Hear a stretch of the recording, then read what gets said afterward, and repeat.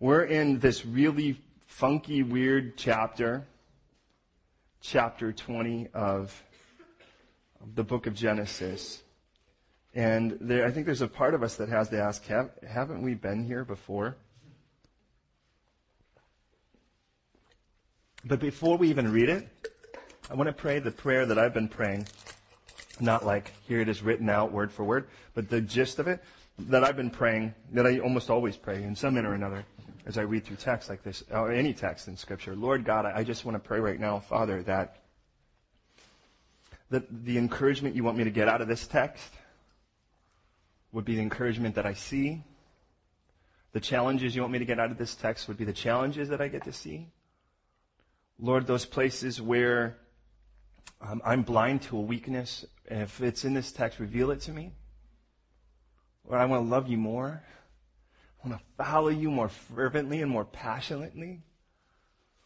I want to love you with all of my heart and my mind and my soul, my spirit, my strength. God, in that, I just pray that whatever you want to do to equip me more, to edify me more, to challenge me more, to carve off of me more, to make me more in your image, to reveal your will, your love, your personality to me, your character, your power. Do it, would you please? And God, I just pray that your Holy Spirit would come upon me the way you want him to, that I would have your power to do what I cannot humanly do. You would immerse me, that I would be able to see eternity, and I would become transparent and invisible so you would be seen by these precious men and women you bled and died for. So please have your way now. Profoundly minister. May there be, in every one of us, may we personally encounter you now. May your word, may there be just that which you've intended for each of us individually. May we be ready to hear it, and then corporately as a family. In Jesus' name, bring salvation, bring hope, bring encouragement, bring challenge, bring exhortation, bring rebuke, bring whatever we need to be brought. We're ready now, at least as much as we think we can be. In Jesus' name, amen. I would say this morning, as I would any, please don't just believe me. Don't just assume it's true because I say so. Search the Scriptures. Let the Bible always be the authority. Not a man, not an institution, not some guy smoking a pipe on a Chesterfield. The Word of God. All right, chapter 20, read along with me if you would, please, starting in verse 1. Abraham journeyed to the south and dwelt between Kadesh and Shur and stayed in Gerar. Now Abraham said to Sarah, his wife, "She's my sister." And Abimelech, king of Gerar, sent and took Sarah. But God came to Abimelech in a dream by night and said to him, "Indeed, you're a dead man, because of the woman from which you've taken, for she is a man's wife." But Abimelech had not come near her, and he said, Lord, will you slay a righteous nation also? Did he not say to me, she's my sister? And she even herself said, he's my brother. In the integrity of my heart and in the innocence of my hands I've done this. God said to him in a dream, appears to be two dreams in the course of the night, "Yes, I know that you did this in the integrity of your heart, for I also withheld you from sinning against me, therefore I didn't let you touch her.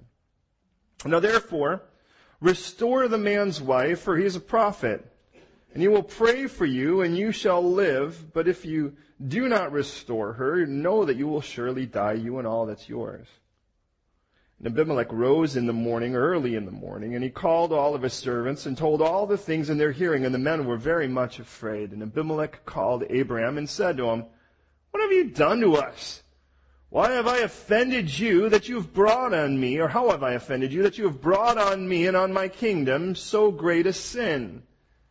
You have done deeds that ought not to be done." Abimelech said to Abraham, "What did you have in view?" In other words, what were you thinking that you've done this thing? And Abraham said, "Because I thought surely the fear of God is not in this place, and they'll kill me on account of my wife. But indeed, she really is my sister. She's the daughter of my father, but not the daughter of my mother." So she's my half-sister. She became my wife. And it came to pass, When God caused me to wander from my father's house, that I said to her, this is your kindness that you shall show to me in every place. Honey, if you really love me, you do this. Wherever we go, say of me, he's my brother. Then Abimelech took sheep, oxen, male and female servants, and he gave them to Abraham, and he restored Sarah, his wife, to him. And Abimelech said, see, my land is before you. Dwell in what pleases you. And then to Sarah he said, behold, I have given your brother 1,000 pieces of silver. Indeed, this vindicates. The word is kasut. It means to cover. It vindicates or covers you before all who are with you and before everybody, that she was therefore rebuked. And Abraham prayed to God, and God healed Abimelech, his wife, and his female servants, and they bore children. For the Lord had closed up the wombs of the house of Abimelech because of Sarah, Abraham's wife. Now, you kind of read this and you kind of go, what in the world? This is like a Brazilian film. There's strange things all over this chapter. Well, sure. But let's start putting things into context and see what God has for each of us. First of all, go back to the last chapter, verse 27, chapter 19, verse 27. It says, Abraham rose up early in the morning to the place where he had stood before the Lord. Then he looked toward Sodom and Gomorrah and toward the land of the plain, and he saw and behold the smoke of the land which went up like the smoke of a furnace. Now, why do I even give you that ahead of time? Because there's some reason that Abraham moves. Abraham has taken the long route from the area of Ur, which is the area of the Gulf War crisis, that Persian Gulf. And it went up. He went up north towards and in through Syria and then down through Canaan.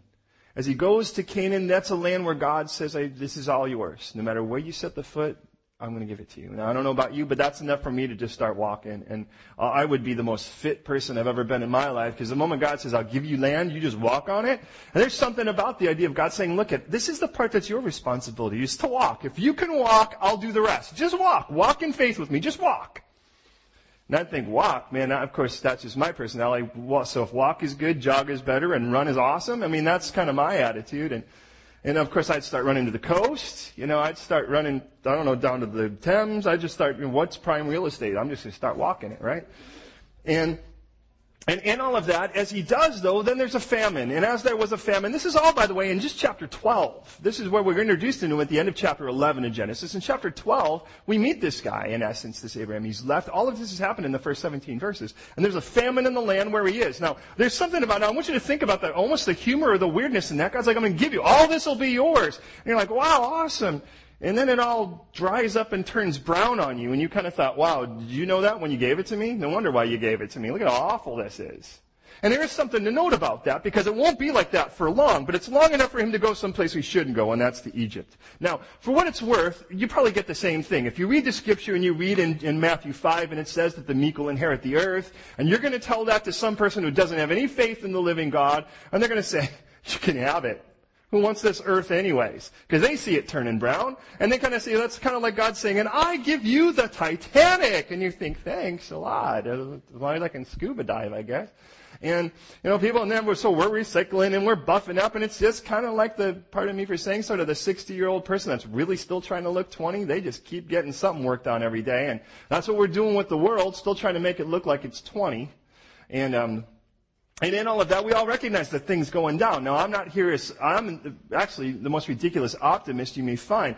Yet in that, God made that clear, that this thing's got an expiration date, and we're really at the edge of its shelf life. But the beautiful part about it is he promises a new heaven and a new earth, not this one. When he says the meek will inherit the earth, if this is all we get, bummer, we might as well cash it in now. But if we've got something better, and that's what Abraham's going to see, is that at the moment that God gives him this promise, there are times that God lays out this promise, and it's going to be the story of his life. A guy who's basically typified by two symbols, the altar and the tent. And what we see is the reason he's constantly living in tents is because it just isn't his land yet. It's not his home yet. Matter of fact, the only property he's going to buy is the place to bury his wife, where he himself will be buried. Keep him up for that. Yet, in all of that, he's going to go down to Egypt, and you kind of get the idea from this point on, man, when you go south, you go south. It's just not good. And so he goes there, and then he plays that role. Chapter 12, and he looks at his wife and goes, honey, you fine. You a good-looking thing. And because you're a good-looking thing, they're going to want you. And if I'm your husband, they're going to kill me to have you. So now understand, there's something you might miss if you know anything about politics, and I mean in the older politics, because I personally hate politics. It just seems like everyone can argue and even agree. In that sense, the one thing about sort of warlordish kingdom area, politics is marriage is actually a big tool for peace. I want you to realize that. Like, for instance, if I came into an area and I had, hypothetically, Abraham's group of people. So we've got a couple thousand people that are with Abraham, and more likely than not. So we've got, Abraham's a walking city. And he's got more sheep and livestock of all sorts coming with him, so he's a walking farm. If you think about it, he's basically, half of the places that are, any place once you start heading down south from London, he's basically one of those areas that are just moving around. So the guy's someone to be dealt with. He had 318 trained servants, and he took down 4 kings that whooped the entire Sodom plain. That tells you something. So the guy you're going to want to make peace with. Now, here's something that's a general rule. If you marry somebody from their family, they tend not to want to kill you anymore. Because, after all, you can't kill our kingdom. You'd kill your family member, too. And you'll find that with Ahab, perhaps you're familiar, remember Achav, who marries that real sweetie Jezebel? She, by the way, is the princess of a Sinai king. And think about, why does he do that? Why did Solomon marry a lot of these women? Now, granted, you could think, well, he married her because he looked and went, wow, you're different looking, being part of my harem, after 900, I know the last 100, any of you just come on in. But when you get to it, you think about it, it's like the guy married this gal, and there's an Ethiopian princess in that, and this particular, and he says, okay, Sidonia, let's get one of those in here, and let's get an Assyrian queen in here, because the more you marry those people, they're not going to kill you, boy, come on, we're family now. And the reason I say that is, when Abraham, the moment he looks at it and says, honey, you fine, you're going to have to be my sister, he's got to know that she's going to get married off. That's a weird thought. Because, think about it. If he's walking around with all these people, why didn't anyone take Hagar? She's younger. Chances are she was probably a pretty fine-looking thing. Why not take her? And you could say, well, because we all know Sarah was just beautiful. Okay, but what are the odds that there wouldn't be one more beautiful person in a group of a couple thousand people or so? But man, if you're my sister, you are the first person we take.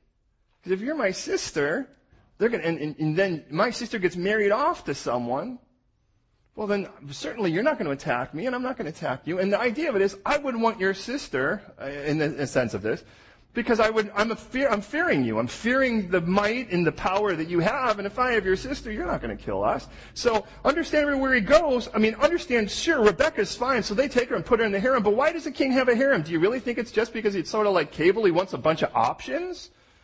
Well, part of it, again, is the political play. If he could kind of walk into a harem of girls, and what he could say in all of that is, you're my safety for this country, and you're my safety for that country. This is patting himself out of it.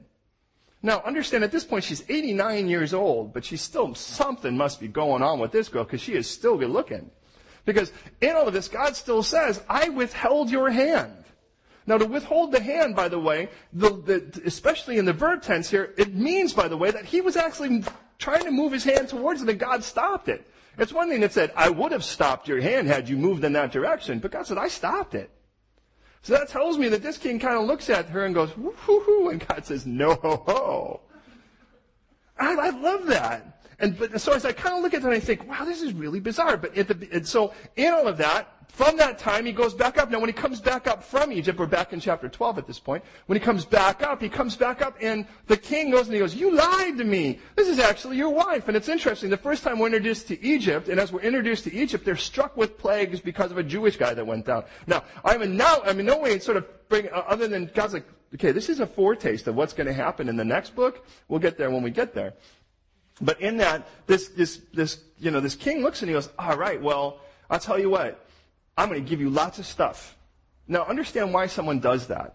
What they're saying, it'd be the same thing as saying, if you were actually at a restaurant, and you had a terrible service, and then the food was even worse, and the last thing you wanted was anything that had to do with that restaurant again, and you wanted to insult them, You would say, look, first of all, I'm going to pay for my bill so you can't make any blame on it, and I'm not going to eat any of it.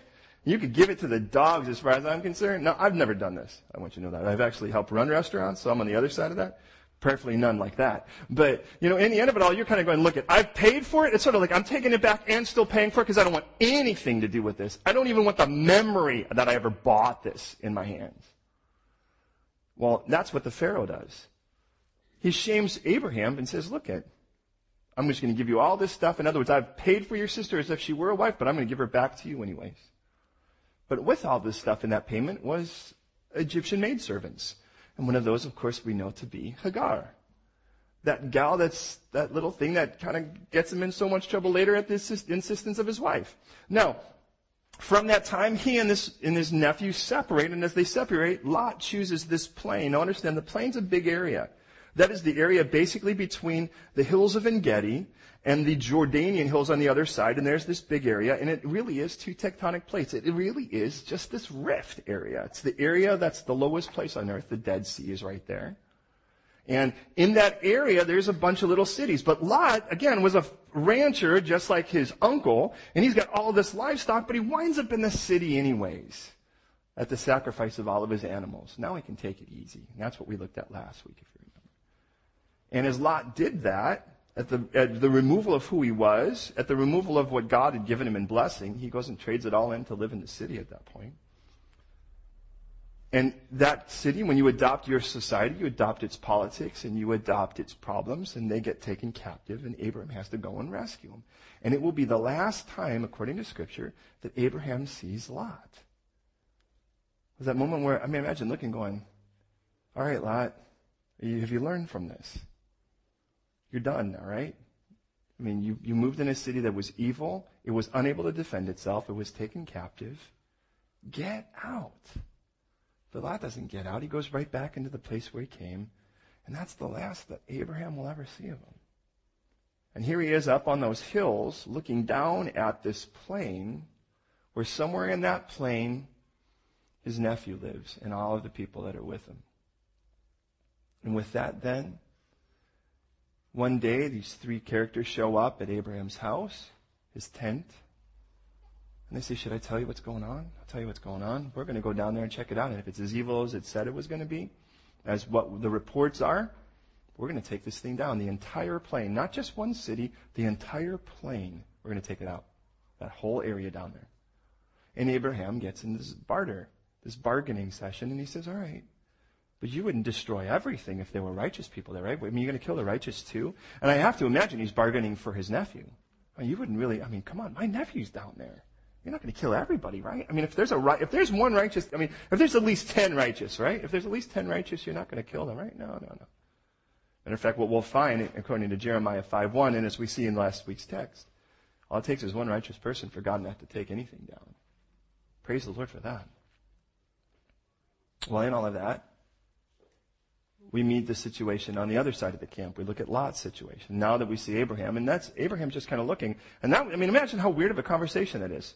The Lord's like, all right, we're done, right? Okay, well, I'm going to go now. I'm going to go check it out.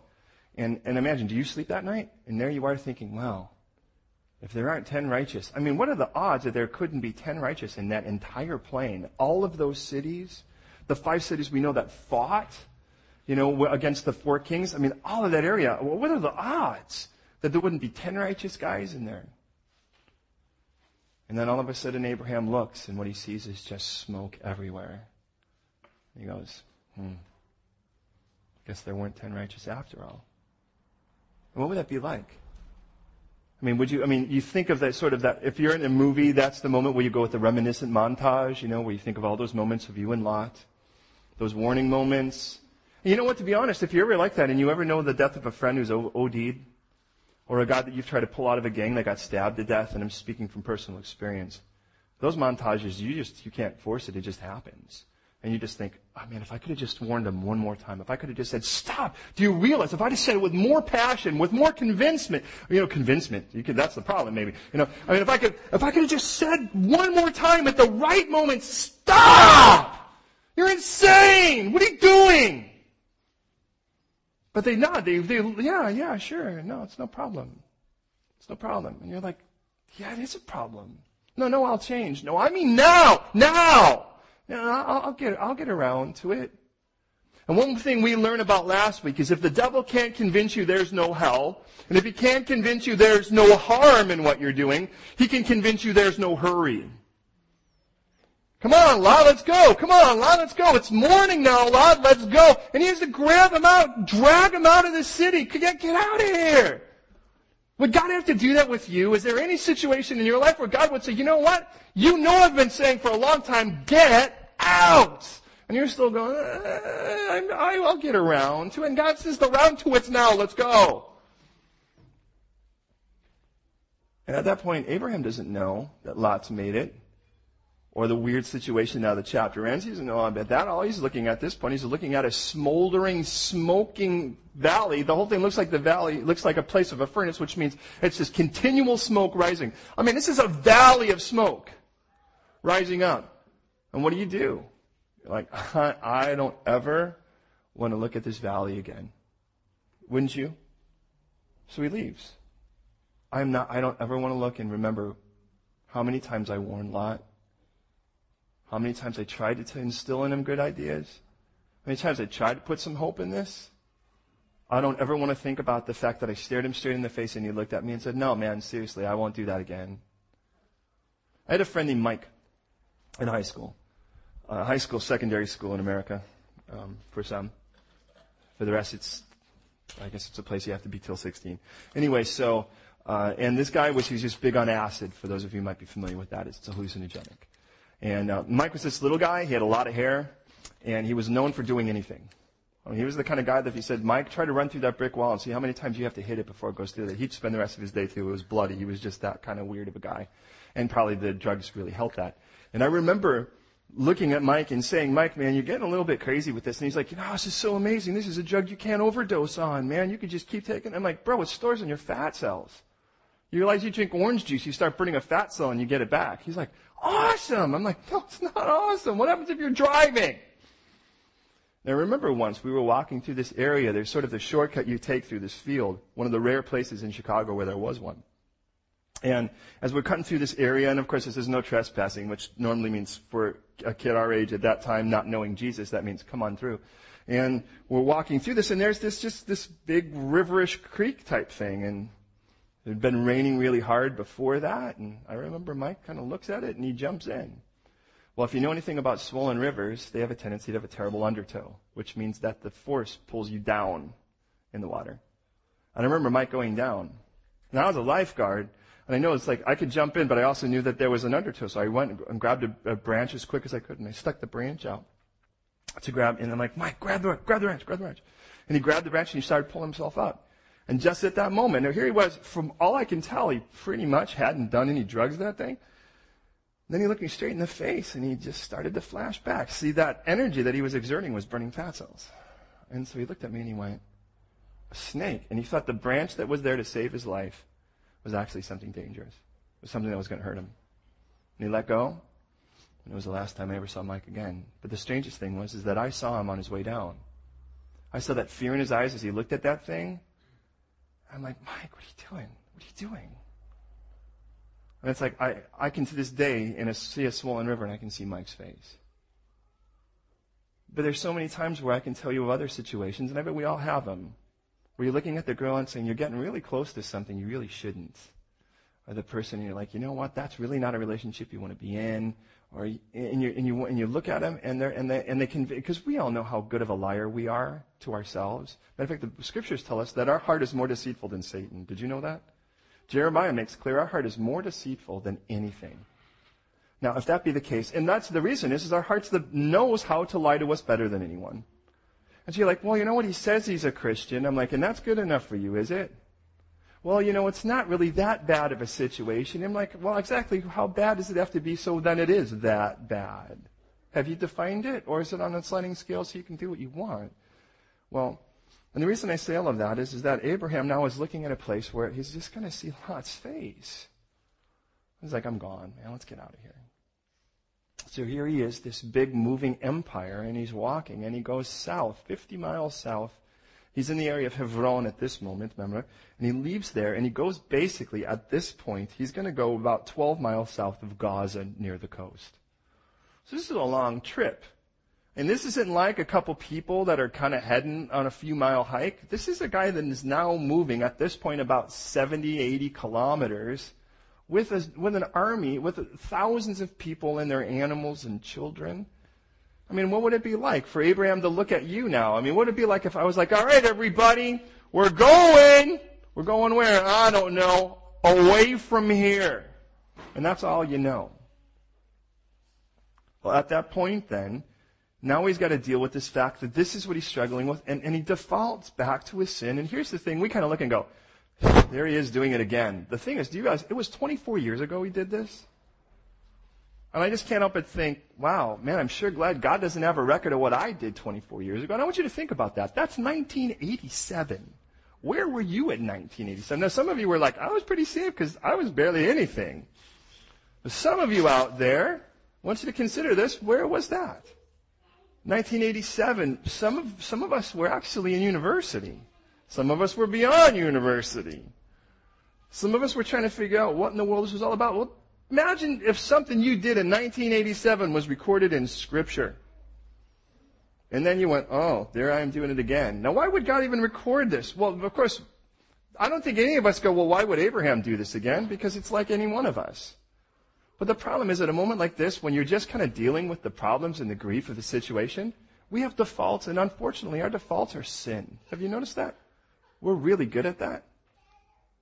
I mean, in a moment when some kind of bad situation happens, the enemy wants to creep in and say, you might as well get drunk right now. I mean, no one's going to blame you. You might as well go find someone else. I mean, come on, she made your day a little rough. Go out and find someone else. I mean, who's going to blame you for that? Go ahead and just take that thing. I mean, come on, you've had a hard life. You've got it in you. And the enemy knows how to seize a moment like this and go, you know what, come on, no one's looking. Go onto the internet and you know where you can go. No one's going to know it. Just go ahead. You deserve a break today. Abraham's like, man, I'm gone. I'm out of here. And so he heads south. And the last time he head south was Egypt 24 years ago. And now here he is again. And he looks and he says, all right, honey, you know what to do. We've got this deal. Bail me out. And at this point, he's just got to know the moment he says she's my sis, she's going to be gone. Now, this is 24 years of promising her a baby that he said God has told him they're going to have. 24 years of that. By the next chapter, she's going to have that baby. But this is still in the middle of this. I mean, it's more than likely she's not pregnant at this moment yet, because it says that God visited her in the next chapter, took care of business. By the end of this chapter, you kind of look and realize, okay, he opens and closes the womb. That's pretty evident by the entire, there's nobody in Abimelech's kingdom that's going to question that. So he shows up in this area, and he's basically in Palestinian territory. And he's in Palestinian territory. He's got to look at this guy, and he's going to look at this man, Abimelech. He's the king. And he's going to go, now, why would a king even be aware of this guy? Well, let's be honest. There's thousands of people and their animals showing up in your area. It's pretty popular at this moment. It's more than likely the mayor and the chief of police are going to find out. So he shows up, and he's like, well, who are you? And he's like, I'm just a traveler. I'm a wanderer. And that's what we'll see in the term that he uses here. Well, who's that? Well, that's my sister. Right, honey? Sis? That's right. I wonder why. I would be contentious too. But then God, did you notice, holds this man accountable? Now, we already know in the text why Abraham did this, right? And there is definitely a lesson to be learned in this. See, Abraham actually responds on all of this because when he asks, what were you thinking? Remember when he asks that, what were you thinking that you would do something this stupid? And he says, and by the way, I'm just putting things into clarity. Abraham says, and look at verse 11. He said, because I thought surely the fear of God's not in this place. Now I want you to recognize what just happened here. Because at this moment, Abraham elevated ungodliness above the power of God. Did you recognize that? But we'll all do it. Come on, man, this is a dark place. How many people have told you that about London or Camden or your neighborhood here? This is a dark place. Might I remind you, scripturally, darkness is not the overcomer of light, it's the absence of it. And I don't have some kind of delusion of grandeur, but God has called us to be the light of the world. And when someone says, oh, you're in Camden, that's a dark place, I say, it isn't anymore.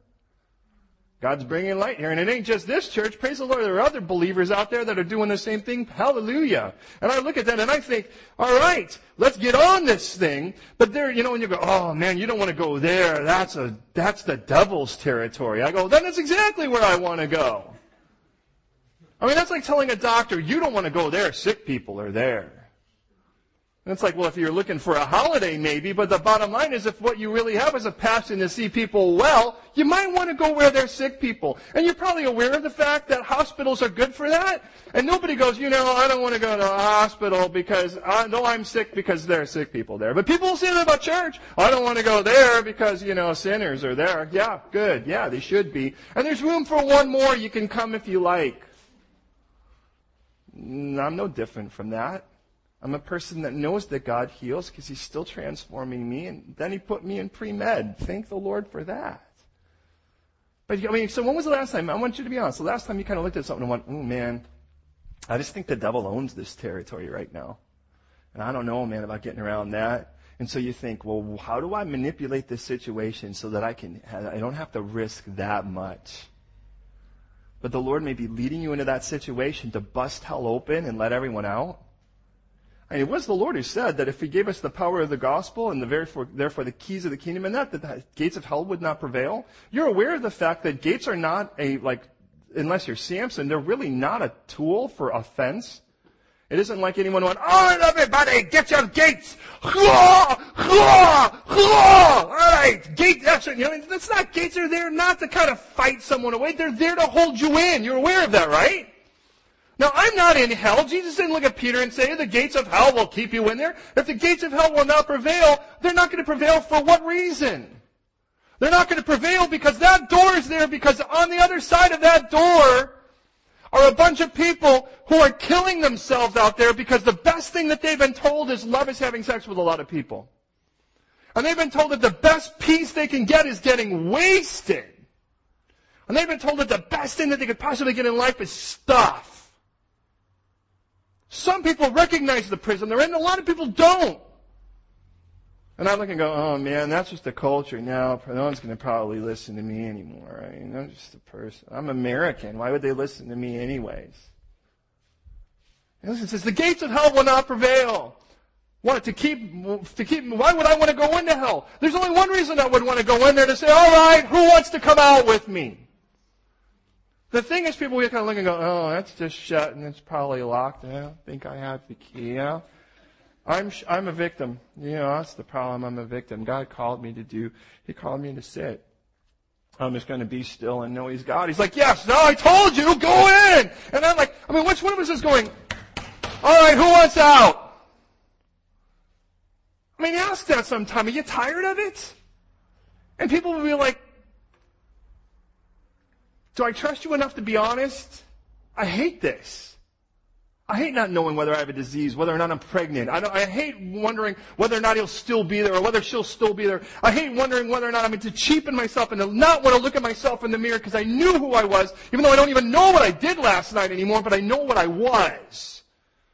I don't want to look at that anymore. Would you like to be free from that? I'd like to invite you out. You want out? Because when Jesus opens up a door, nobody can shut it. Isn't that what He told us? Do you believe it? I believe it. I would never have come to this country if I didn't believe that. You want to ask how many people do I think God wants to save in London? My answer is every one of them. Jesus didn't die for some. His blood is sufficient for everyone. But He's not going to force you in. How can I force you into loving something? But I can sure invite you. And Abraham goes, so now we get the motivation behind this situation. So he's walking with his wife and he's going, I don't think there's any fear of God in this place. So you know what that means, right, honey? Is this one of those sister trips again? One of those sis trips again, honey, sis. And by the time we're done with this thing, Abimelech looks like more of a righteous guy than Abraham does. Abimelech called him Lord. Abimelech recognized, by the way, are you aware of the fact he said so great a sin? He knew what sin was. He knew what right and wrong was. And he said this was a really bad one. Well, after all, you're going to kill me, God, if this is the case. That must be a really, if you're going to kill me for it, it's got to be a bad one. And then I also think in regards to all of this, that he's like, but I was completely deceived. And did you recognize that he intercedes for his country? And it's an interesting thing. Look at this with me. Verse 3. So God came to Abimelech in a dream and said, you're a dead man. And he goes, whoa, whoa, whoa, whoa, whoa. What did I do? But his response, instead, verse 4, he says, Lord, will you slay a righteous nation? Did you see the word also? Now, what does that mean? Now, that can only mean one of two things. One is, are you going to kill my entire nation with me? And then he's going to say, but I didn't even do anything wrong. As much as I'm aware of. Or is he aware of Sodom? Because if he actually, and it appears to be, in the language, that appears to be the case. So he kind of looks and he realizes that the God who walks with this guy is the God who just took out an entire plane of people and their kingdoms and all of the nasty, rotten things with that. And this guy, and he looks and he goes, and remember, God's like, it's over. You're done. And he's like, whoa, we're a righteous nation. Now, are they a righteous nation? Of course not. No nation's a righteous nation. You're probably aware of that. But he looks and goes, but we weren't that. We saw what you took down, but everybody knows about Sodom. Nobody goes near Sodom. We all know how bad Sodom is. We're not that. You're going to kill us too? I love the fact that he isn't. Notice he's not going, hey, you're not going to kill me too. He intercedes for his nation. So what you have, think about which one of these guys was more selfless. The guy that looked and said, hey, I know I'm going to have to give you up, but it's going to save my life. Or the guy that says, hey, you're not going to kill all those people, are you? That's a pretty wild thought. And to me, the most amazing thing about this is at the end of it all, God's going to have to talk to this guy who's busted another guy on this sin and say, hey, that guy's a prophet, man, treat him well. You better restore his wife. And I think, well, that's a strange place to go with this. Or is it? And what if God didn't say that? By the way, I hope you recognize this is the first time God introduces the word prophet. That's a strange place to introduce prophet. This guy, at this moment. And Abraham has a lot of really beautiful moments. I am really, really thankful for his human moments as well, might I say, in the sense of that, because that gives me a little bit of hope. One of the things that I've been wrestling with all week as I look at this text is, okay, now 24 years ago, what sins did I think would be gone by this point now that I'm still dealing with? What things do I still want to default to when things get really heavy? Because if I look at it, that's kind of the similar situation here. And I realize, wow. But God didn't pull his call off of this guy. He didn't go, you blew it one too many times now, pal. We're done. But Scripture makes clear in the book of Romans that God's gifts and callings are irrevocable. See, God knows everything we're going to do wrong before he gets into the relationship. Isn't that awesome? That he still wants it anyways? See, he's not like us. Well, one day we kind of wake up and we look and if we were God, and praise God, we're not. And one day, we'd wake up looking at us and go, you still not changed? You did that? Well, forget it. I've had it up to here and you've gone over it. We're done. And God doesn't do that. God is constantly forgiving. And I realize by the New Testament, I get to the book of Hebrews and we're like, this guy doesn't waver in his faith. And I'm like, whoa, ho, ho, ho. I'm reading through his wavering. And I realize, but God's like, but between this and the book of Hebrews is the cross where all that stuff was cast into the depths of the sea and it's just not seen anymore. And I love that because I realize God's like, nope, I don't see it anymore. I don't know what you're talking about. Do you realize there's one area you can know more than God? That's your sin because he chooses not to know it anymore. Do you really want to fill in the gap with God on that one? God, let me remind you. God's like, why would you want to do that? But don't we? Oh, God, I'm such a miserable, rotten. Like, how about instead celebrate him for his mercy and his grace? No, I'm not telling you that should be a license to sin more. What it should be is it should be a call to holiness because in the end of it all, we pay for these moments. We spend the rest of our life paying for moments like this.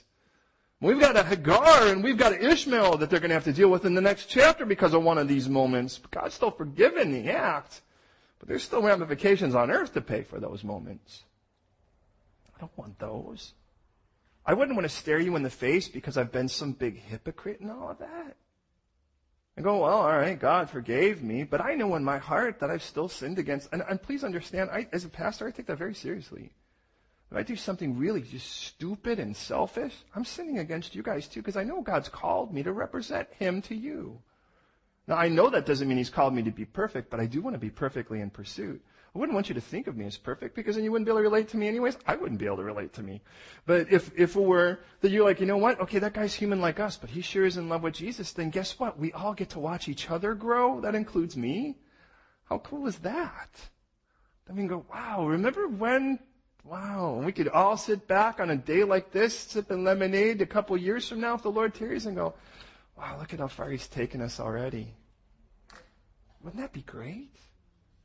Well, then let's learn from this. So he goes, okay, wait a minute. This Abimelech, by the way, and he's one of several Abimelechs in Scripture, because there's, by the way, his son, the next time we'll read the guy named Abimelech will be in chapter 26. It will be this man's son, Isaac, Ishak, who does the same thing to another guy named Abimelech from Gerar. Chances are it's Abimelech's son.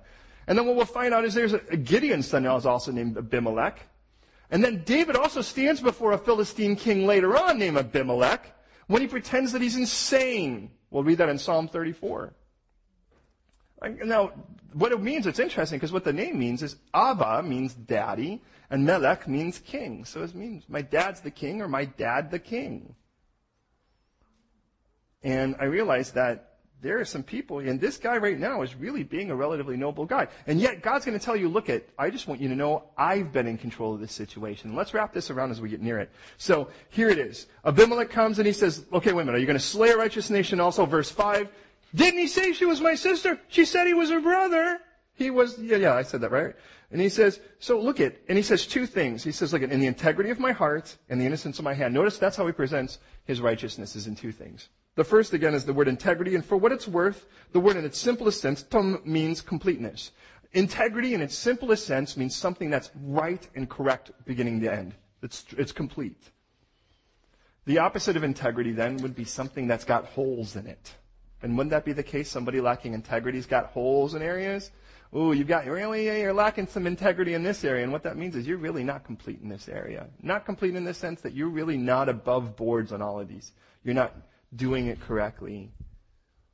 But then he uses the word innocence. And the word innocence, and I do love this word, it just simply means clean. Pure.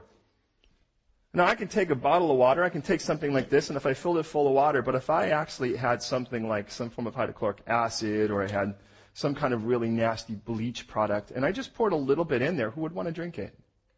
As a matter of fact, some of you are aware of the fact that they're coming down on one of these Russian groups right now because of the way they were trying to sell this crazy vodka they were making, which was just basically pure alcohol mixed with bleach and water.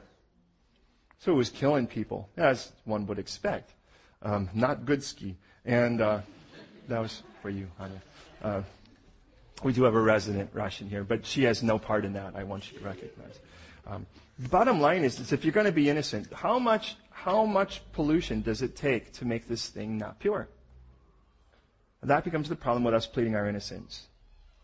As for it to be pure by the virtue of its term, it can't have any pollutants. It can't have 1 trillionth of a percent. Because if it does, it's not pure anymore. And if God's demand is perfection, then we'll never be able to stand before him on our own merit. But from the beginning of all this, God is going to demand that it's never that the worshiper is going to be the thing that has to be right and perfect, but it has to be a sacrifice.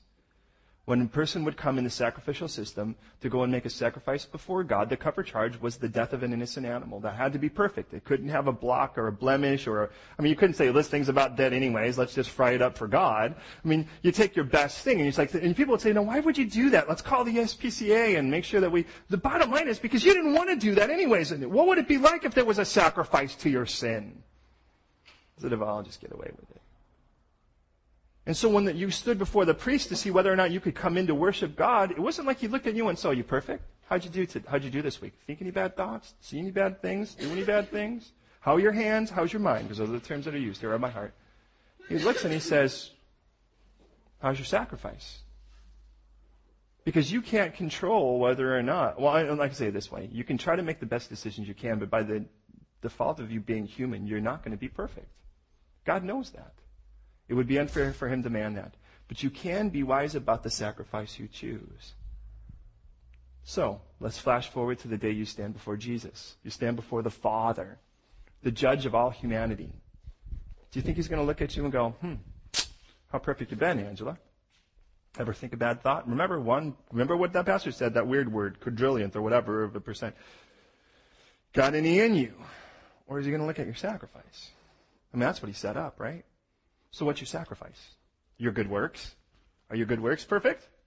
Are you going to be able to say, well, everything I ever did was for charity and it was always with selfish motives. How much percentage of that does it have to be impure? Oh, that's right. It just takes any. Is that what you're going to do? Well, I belong to a church. I hate to pop your bubble on this, but do you really think God's going to find any church on earth? Is he going to look and go, well, that was perfectly pure? You think that's going to happen? So what do you got? Well, Scripture only makes one restitution, and that's Jesus Christ. By the way, the Father can look from head to toe, from beginning to end, start to finish, and there's no part of that, there's no percentage of any percentage that's faulty, wrong, or filthy, or sinful, or bad. So we can look at it, and it's like, so who are you going to stand with? What's your sacrifice, beloved? Because my sacrifice is Jesus, and here's the best part, the Father's going to look, and he's like, what's your sacrifice? I'm going to say, Jesus, and Jesus is going to go, hi, Dad, and he's like, that's all I'm looking for. Have you done that? Have you accepted that gift? Are you still trying to come up with something better? You really think that if a father is going to give his son to die for you, that you're going to say, yeah, sorry you sent your son to die, but I decided on something else, that the father's going to think that's cool? Do you really think he's going to look and go, oh, well, look I'm offering you love, and you're like, well, I want another option. What, an option where I don't love you? An option where somehow in it you earned it, so I owe you? I gave you life. I gave you that breath. I gave you the ability to do something good, and you want me to owe you? Think about that for a second. The audacity of that statement. Beloved, back in our text here, this guy looks and he goes, hey, man, I'm totally clean. And God says, let me just make something clear, pal, before you start standing on your own righteousness. I'm the one who stopped you. Now, this directs my prayer life. Do you know what tells us that God frustrates the plans of the wicked? You know, the problem is, has God ever frustrated your plans to sin, or is it just me? And I'm thinking, ooh, am I acting like the wicked right now? Yeah, of course I am. I just don't want to think that. I'm like, all right, Lord, if you don't want me to be over there, just stop me. Look at that. And all of a sudden, it's like, I'll run into something. I remember there was this situation where there was a friend of mine and myself. I was in a band at the time. We were going to go to this party, and we knew the party was bad news. I mean, it was just bad news all the way around it. And we just kind of knew we were going to go there, and this was way before I knew Jesus. We were probably going to do a lot of really bad things, and then do a lot of other bad things, like get in fights when we were done with the whole thing, and then walk out of there with someone else's something because they tried to beat us up. And it was bad. And I just remember that, but there was one guy in the car, and he was kind of somebody that was sort of a guy of faith, if that makes any sense. I mean, I think he was probably raised by Christian parents, so they kind of instilled enough Jesus in him to make him miserable when he was trying to do bad stuff, So he was always kind of a bummer to us, because I was like, we had no conscience, and this guy's like, I'm not really sure about this. And it's like, well, you should figure it out. Get out of the car. And I'm telling you what, it was sort of like one of those situations where he was going to drive, and we drove, and we got out of the driveway, and the moment we got out of the driveway, we got a flat tire. So we pulled back in, and we're like, all right, oh man, now what are we going to do? He's like, oh, don't worry. And then one of the other friends in the car is like, oh, no worries, man. We can go to my house. We'll take my car. We'll go there. I'm like, all right. So we get in his car, and as we get in his car, we pull just a little bit back, and the moment we pull back, just something happens in his engine, just goes, boom! Like that. And we don't even know what that meant. And all we did know it meant was we weren't going anywhere in the car. And so we actually pushed the car back up the driveway. Friend number 3, I was the one who wasn't driving at the time, and he said, no worries, man, I'll go get my car. You guys wait right here while this car smokes. He goes, and he's just down a couple blocks from this friend. He goes, and he gets in his car, he backs up, and I kid you not, he doesn't get more than his back tire into the street, and BAM! He gets hit by some car. I mean, the entire trunk, his boot, is removed from his car. And at that point, you're like, maybe, this is what it took for me to go, maybe we really shouldn't go there. Does that make sense to any of you other than me? It's like it took all that, and it was still a maybe. I was still going, I don't know, man. How far of a walk is it in -degree weather? And wow. And I had the guy that was the kind of almost Christian, whatever kind of guy, whatever. Because almost Christian is like almost pregnant. You're either are or you aren't. But he's kind of like, man, if we start walking, we'll probably get run over, or our legs will fall off or something. Like, yeah, you're probably right. And the police raided the place and arrested pretty much everybody that was there. So I was pretty thankful not to make it in the end. But I think about how many times that God has to do something like that, you know, and you're kind of like, man, what in the world am I doing? And this God's like, look, I stopped you. You realize I stopped you. You'd have a prison record right now. Because, I mean, what you had planned by that time in the night, this would not be pretty. And if I had that kind of prison record, I wouldn't be able to come here right now. There's no way the border agency is going to let me in here with that kind of history. So let's just hope they're not listening to this when it gets on the radio. So, but I mean, in the end of it all, the Lord's like, look I want to stop you from hurting yourself. And you're like, no, this is fine. You can't fight God and tell him it's good. How does that work? God, no, get out of my way. This is perfect. This is what I want. This is the best thing for me. And God's like, oh, but I didn't give it to you. How does that work in your mind again? When all good things come from the Father of heavenly lights in whom there's no shadow of turning. And he says, and I give all good things to those who walk uprightly. So that only gives you one of two things. Either you're not walking uprightly or it isn't a good thing. Or both. None of those work out well for you. And if it's a good thing and you're not walking uprightly, I wouldn't give it to you because you would break it. You got that, right? And here's like, God's like, look, I stopped you. Now, here's Abraham thinking, this is an ungodly place, man. Ooh, this is going to be, we better lie. This isn't a godly place, so we're the only God example that we have here. We better lie. And God's like, do you really think I'm restricted to believers? Do you really think it's like I only can work with believers? You might want to read the story of Nebuchadnezzar. You might want to read the story of Jonah. You're like a righteous man. Running from God doesn't sound very righteous to me. When Peter gives his testimony about what happened with Jesus, he says Pilate was a pawn. The religious leaders were pawns because God already knew exactly what was going to happen. Jesus picked Judas Iscariot. Does God know how to work his will with unbelievers? Can you sleep well? I can sleep better at night realizing, man, God, you are in control. Thank you. And then I think, whoa, London's an ungodly place. Well, then let's see how God wants to change that. Do you really think God wants it to be ungodly? By the time this chapter is done, I would think this guy got a really bizarre witness and he's still trying to figure out if there's anything. He's like, well, you certainly are merciful. I'll get that out of it. I'm thinking, do you think God wants all those people in London going to hell? Of course not. And he doesn't want you going there either. So let's wrap this around. Let's go. So it says, so what happened? This guy, by the way, contrary to Abraham, he's thinking of others. And then contrary to Lot, the first thing in the morning, he gets up and makes a change. He goes, man, I had 2 dreams last night. They're not pretty. This is what they are. And the people started to freak out. So Abraham says, well, we better do something about it. So he calls in Abraham and he says, what were you thinking? Give me your sister like that? I'm sorry, I think of someone in New York when I think of stuff like, what were you thinking? Hey, huh? Come on, your sister, right? Oh, come on. No. It'd been harder to believe that girl was your wife, the one, the Ishmael mother, but this, I don't know what to believe. By the next chapter, they're going to argue over some wells, and they have to actually lay down some animals just to kind of close the deal, because what good is Abraham's word? And he says, well, what were you thinking? He's like, well, I just kind of thought that there was no fear of God in this place, so I figured we're going to have to take matters into our own hands. And don't you realize that's the struggle that Abraham has, that we all do? It's at the moment you feel like something is outside of God's control, you just take the matters in your own hands. I do it too. I don't know, man. I don't see how God's in control of this situation. I better. And did that ever turn out well for any of you? Because if so, I'd love to know how, because it never turns out well for me.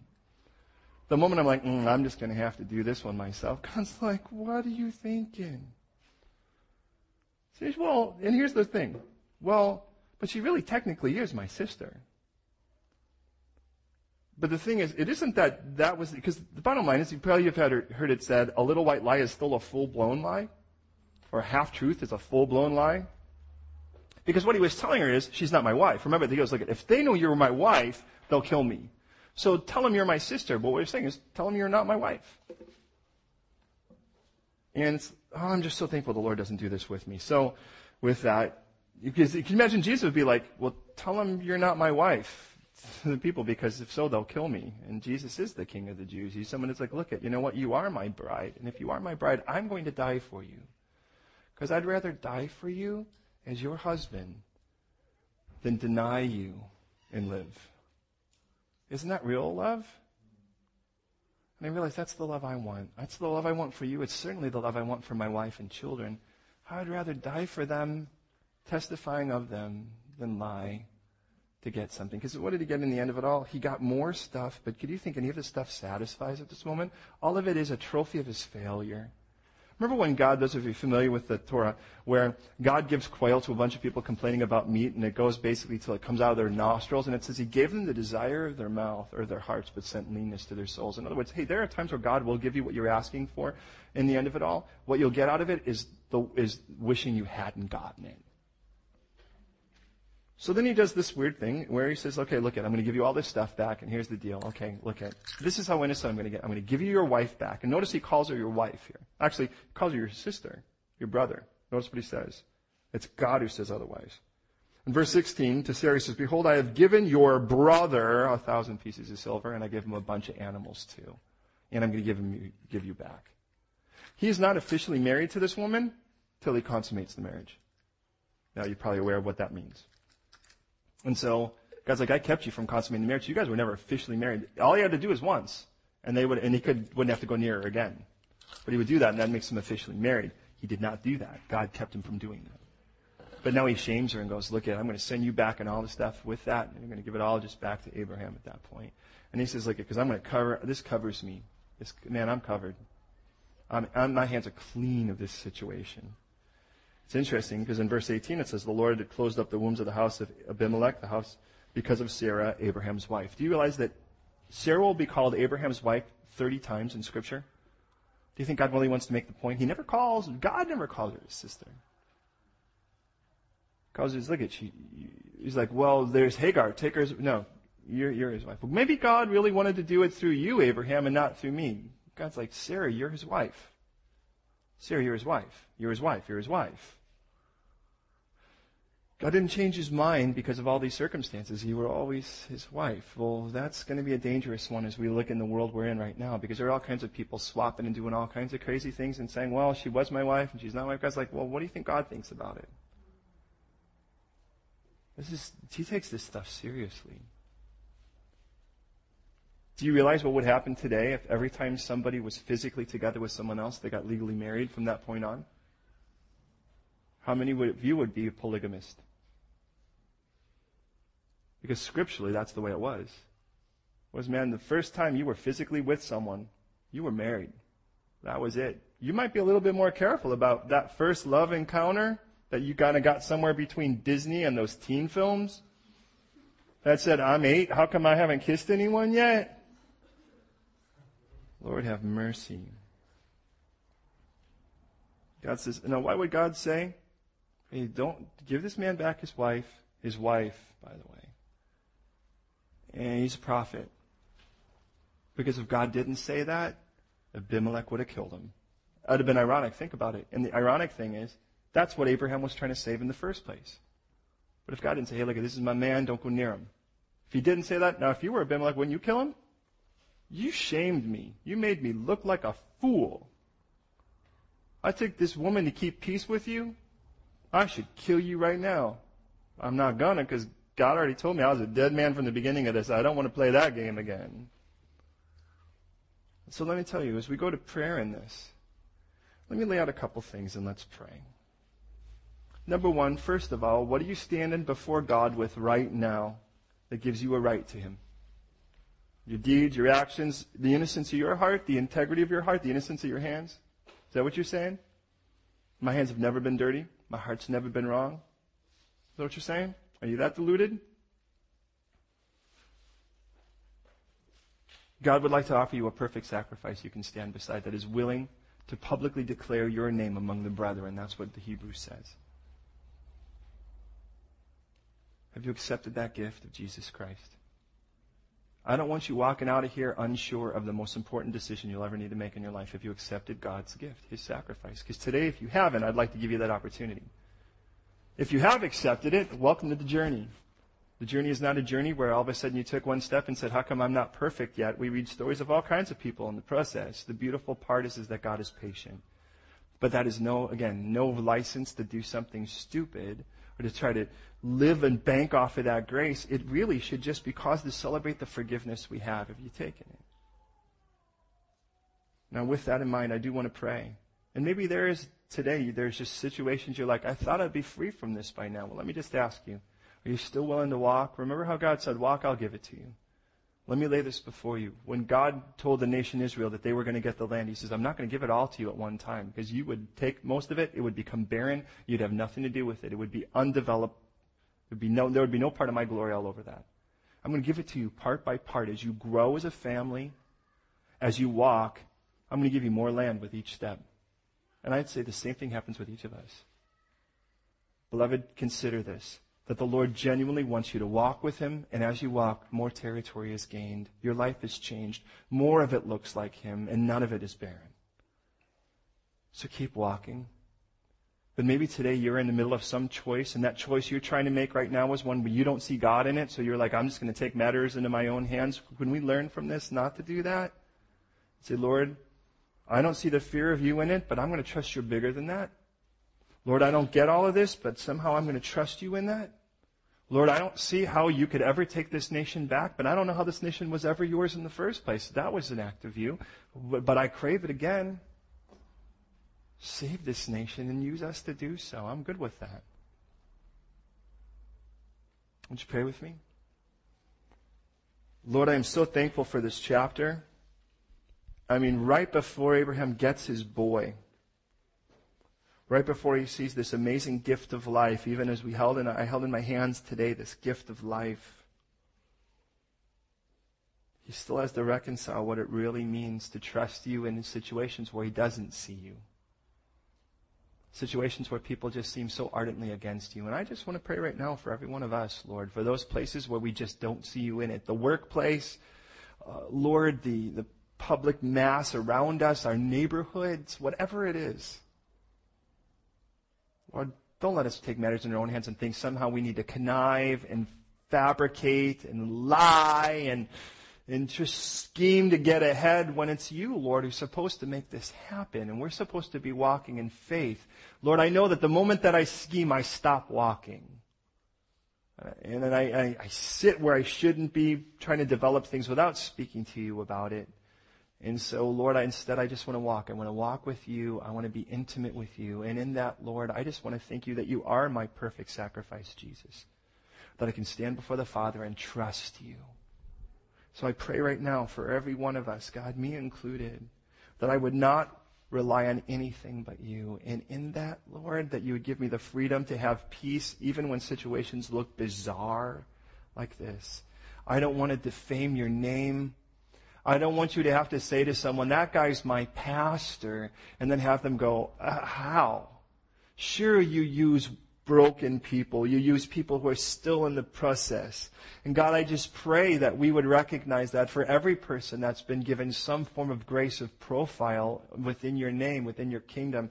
Lord, that we would respect the position, but pray for the person, because our influence is often vast, and I don't want to have any situation like this in my life where someone goes, how could you call yourself a pastor? But I wouldn't want that for any of us if someone could say, how do you call yourself a Christian? So Lord, I just pray right now that you would just fill us with a desire to be right, Lord, that our lives would reflect innocent, Lord, hands and minds of integrity or hearts of integrity.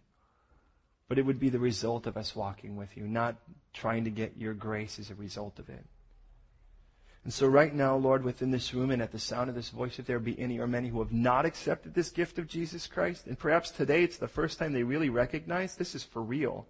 This is about a God who loves them, who isn't asking for them to perform and see whether or not they pass the X factor. This is genuinely about a God who loves them, is asking for them to say yes to his gift. Lord, why would there ever be a reason that someone would say no to that gift right now? So God, I pray that you would kick the door down of hell and that you would start breaking the captives free. And if that's you, whether or not you are sure or you're not sure, you can walk out of here sure by saying yes to this gift. I'm going to pray a prayer and I ask you to listen. And if you agree with this prayer, I just ask at the end for you to give a resounding, confident amen. And what you're saying is, I agree. Let those words be my words. Let that prayer be my prayer. So be it in my life. And here it is. God in heaven, I confess to you I'm a sinner. I am guilty. I'm a broken individual. You knew that before I was born that I would be this. You also knew I would be in this moment right now, making this decision. And I can't stand upon my own merit and expect you to applaud me. I can't stand upon my great works as if somehow I did anything without your ability to do it.